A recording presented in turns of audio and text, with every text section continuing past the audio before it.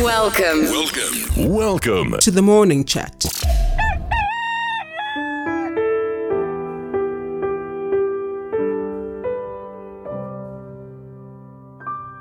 Just as the birds of the skies announce the break of dawn with their tweets and chirps, so do the sons of men proclaim presence in any given day through the sounds from their vocal cords.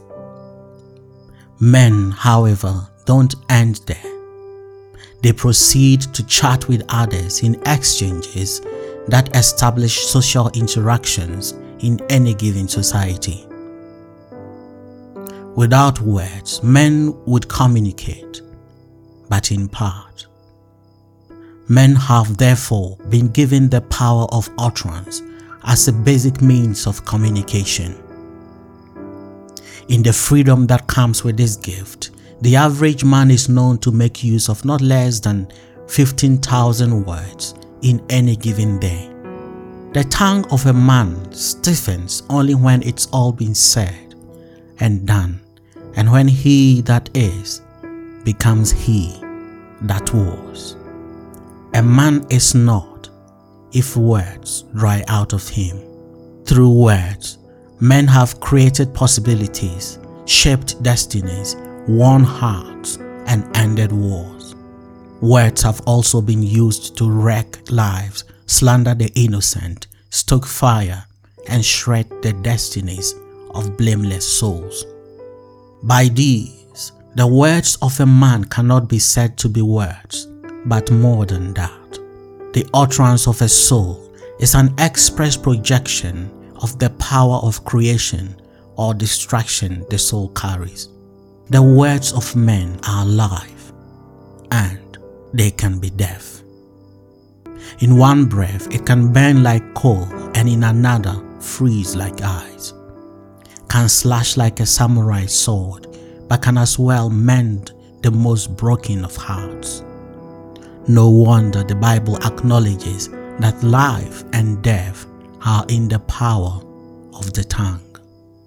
Unfortunately, though men have tamed other creatures, survived the unthinkable, and placed itself at the top of the food chain, few among men understand what it means to tame the tongue. Every man, therefore, walks around loosely carrying the power to create and to destroy through the use of words. As dangerous as this is to society, no bearer of this weapon has been able to use it destructively without destroying himself first. But those who bless with it enlarge their coasts. Meet a man who has control over his tongue, and you've met one who is a citadel of virtue. But an encounter with a loose tongue is a dance with danger. Though taming a tongue is a grapple for all men, those who aim to leave a mark on the arm of time must master it at all cost. He that must tame his tongue ought to realize that the tongue is a mere valve for the soul. Since a fountain cannot be clean if its source is poisoned, he that seeks control of the tongue ought to pursue a cleansing of the source and to constantly ask himself the question, after all have been said and done, what would I have said and done? Good morning.